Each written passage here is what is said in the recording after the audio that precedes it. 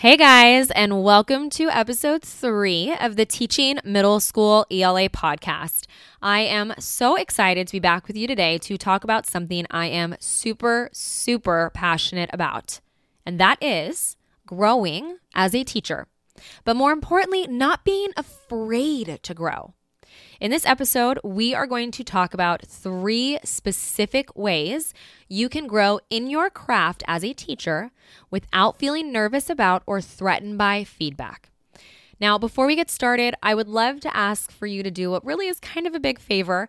If you haven't had a chance to leave me a review in iTunes yet, I would absolutely love for you to do so. It truly would mean so much to me if you take a moment, share your thoughts, feelings, takeaways, or anything else that this podcast leaves you with. All right, let's go ahead and get started. Welcome to the Teaching Middle School ELA podcast, where it's all things reading and writing all the time. Game-changing lessons and fresh ideas, along with a dose of inspiration, are shared to help make your teaching life just a bit easier. And now your host from the blog EB Academics, Caitlin Mitchell. I know, this can be a little bit of a touchy subject. I'm sure most of us feel just a teeny bit uncomfortable or a teeny bit upset when we get constructive criticism.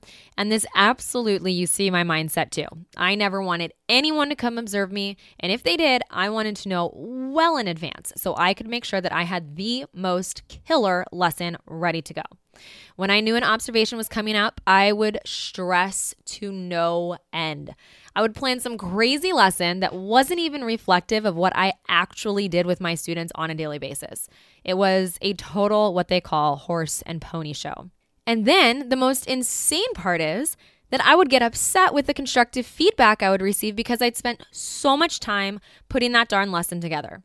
Or even worse, would be that I had prepped the perfect lesson and then my principal ended up not even being able to observe me at all because something else came up. Talk about super negative experiences, right? And it's very likely that you've experienced the same thing or something very similar. And I want to say, though, that as time went on and I became more comfortable with my skills and abilities as a teacher, a shift began to slowly happen. I started looking at observations and I started looking at feedback through a vastly different lens. And interestingly enough, the major breakthrough in my mindset shift happened when I was watching a round of none other than the US Open. And that's a golf tournament, if you're not familiar. And there I was, sitting on the couch with my husband, watching Tiger come back from his downfall, if you will. And this profound thought occurred to me. Here was Tiger Woods, regardless of whether or not you like him. Here was Tiger Woods, one of the best golfers in the world, that put in hours upon hours of practice to get better at his craft. He himself had a coach. He himself was always adjusting his swing. He himself would take criticism and feedback for how to improve his short game. And he was one of the absolute best. So why was I any different? Why was I not able to approach teaching with that same mindset that I needed to practice my craft, that I needed to adjust and try new things, that I needed to get feedback from others? Boom. Wow. That was a breakthrough.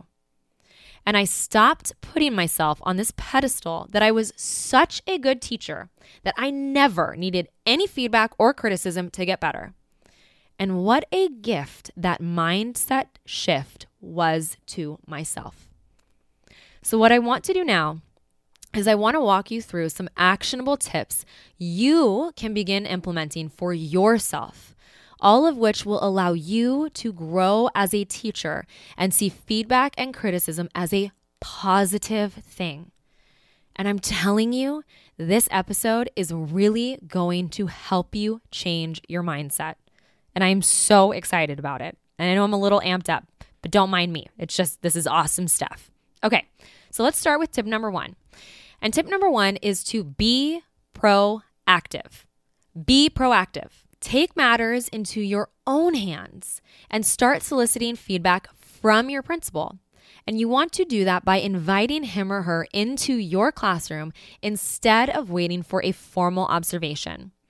And by taking the initiative to invite your principal in, you've already established this different mindset for yourself because in this case, you are essentially asking for feedback, right? You're not waiting for feedback to be given to you after a mandatory observation. And in that way, you are going to be much more likely to be receptive to what your principal will have to say.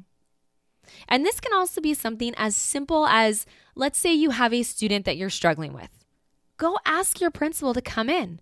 Have him or her observe the student's interactions in your classroom and ask for help.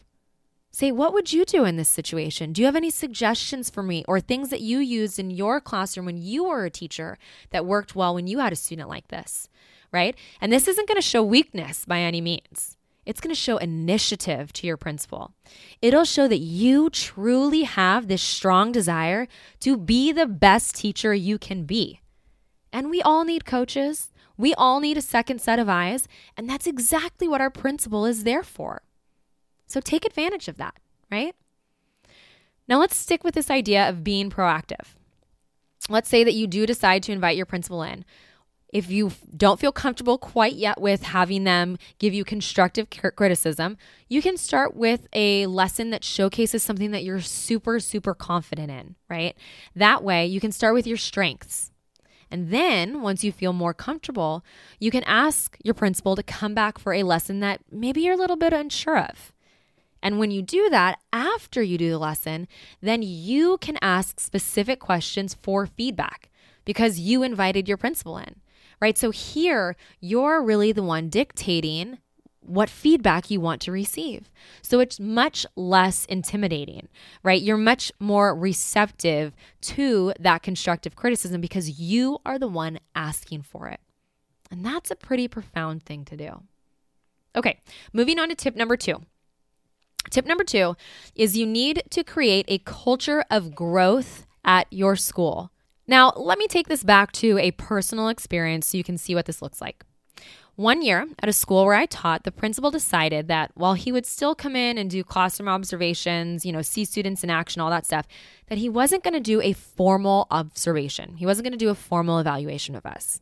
Instead, every teacher was required to go into every other teacher's classroom for a quick 5 to 10 minute super informal observation. And yes, while we did do this during our own prep periods, it really was invaluable.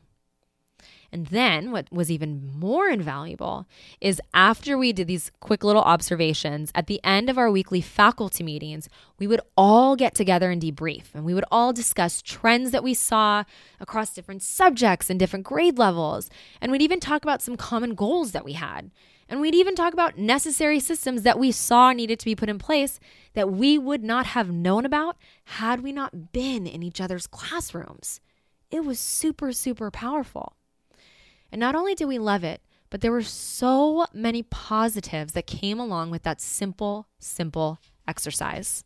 And 3 of those are the following. 1, we were easily able to see different ways of teaching. Small nuances in our craft that we could take back and apply in our own classrooms. 2, it wasn't daunting to have a fellow teacher in the classroom. So by the time our principal came in to observe us, we were all so used to having someone else in our room that it really wasn't a big deal. It took a lot of that pressure off. And number 3, and most importantly, we really got into this mindset that we can all learn from each other. That we all had something valuable to offer, every single one of us. So if you'd like to do the same thing at your own school, it doesn't even have to be to the same level that we did it in my example. You could simply ask a handful of your closest teacher friends, and you could set something up for next week even. My only suggestion would be to make sure that you have an opportunity to debrief and discuss after you all observe each other. Okay, and lastly, tip number 3, which is not quite simple at all, but it truly is a game changer. And that is that it's time to change your mindset. Let me say that again. It is time to change your mindset. Growth mindset is such a big part of education right now, but I mostly see it being spoken about for our own students. Well, what about for us?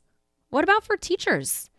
And I truly, truly believe it is time for us as teachers to start changing our own mindsets into one of growth. Yes, we go to professional development. Yes, we research and learn new strategies. Yes, we read books. Yes, we take ideas back to our classroom. And these are all fantastic things that we need to be doing, right? That move us toward becoming better teachers. But when it really comes down to it, and it really comes down to being observed and listening to the areas where you need to improve, do you really still have that same growth mindset? I'm sure a lot of us don't. And I know I sure didn't. But if you can make that change, if you can make that mental shift, and you can view constructive criticism as just that, a way for you to become even better, you will become even better. You will no longer be subconsciously blocking out or drowning out suggestions from your principal, and you will be able to view your own teaching from an objective standpoint. You will be able to become that incredible or even more incredible teacher that you know is in there. You just have to be willing to do what it takes. Now, I hope this episode inspired you in more ways than one. Now I want you to take those actionable steps back to your classroom. Take them back to your school. Take them back and discuss them with your colleagues. And begin working on creating that community of learners where you are all working together to be the best you can possibly be. Now, if you'd like to grab the show notes for this episode, you can head over to www.ebacademics.com/3. And that's just the number. You don't even have to type it out, just the number 3. Thank you so much for joining me and listening to the Teaching Middle School ELA podcast. Make sure that you hit the subscribe button so that you don't miss a single episode. And I will see you next time.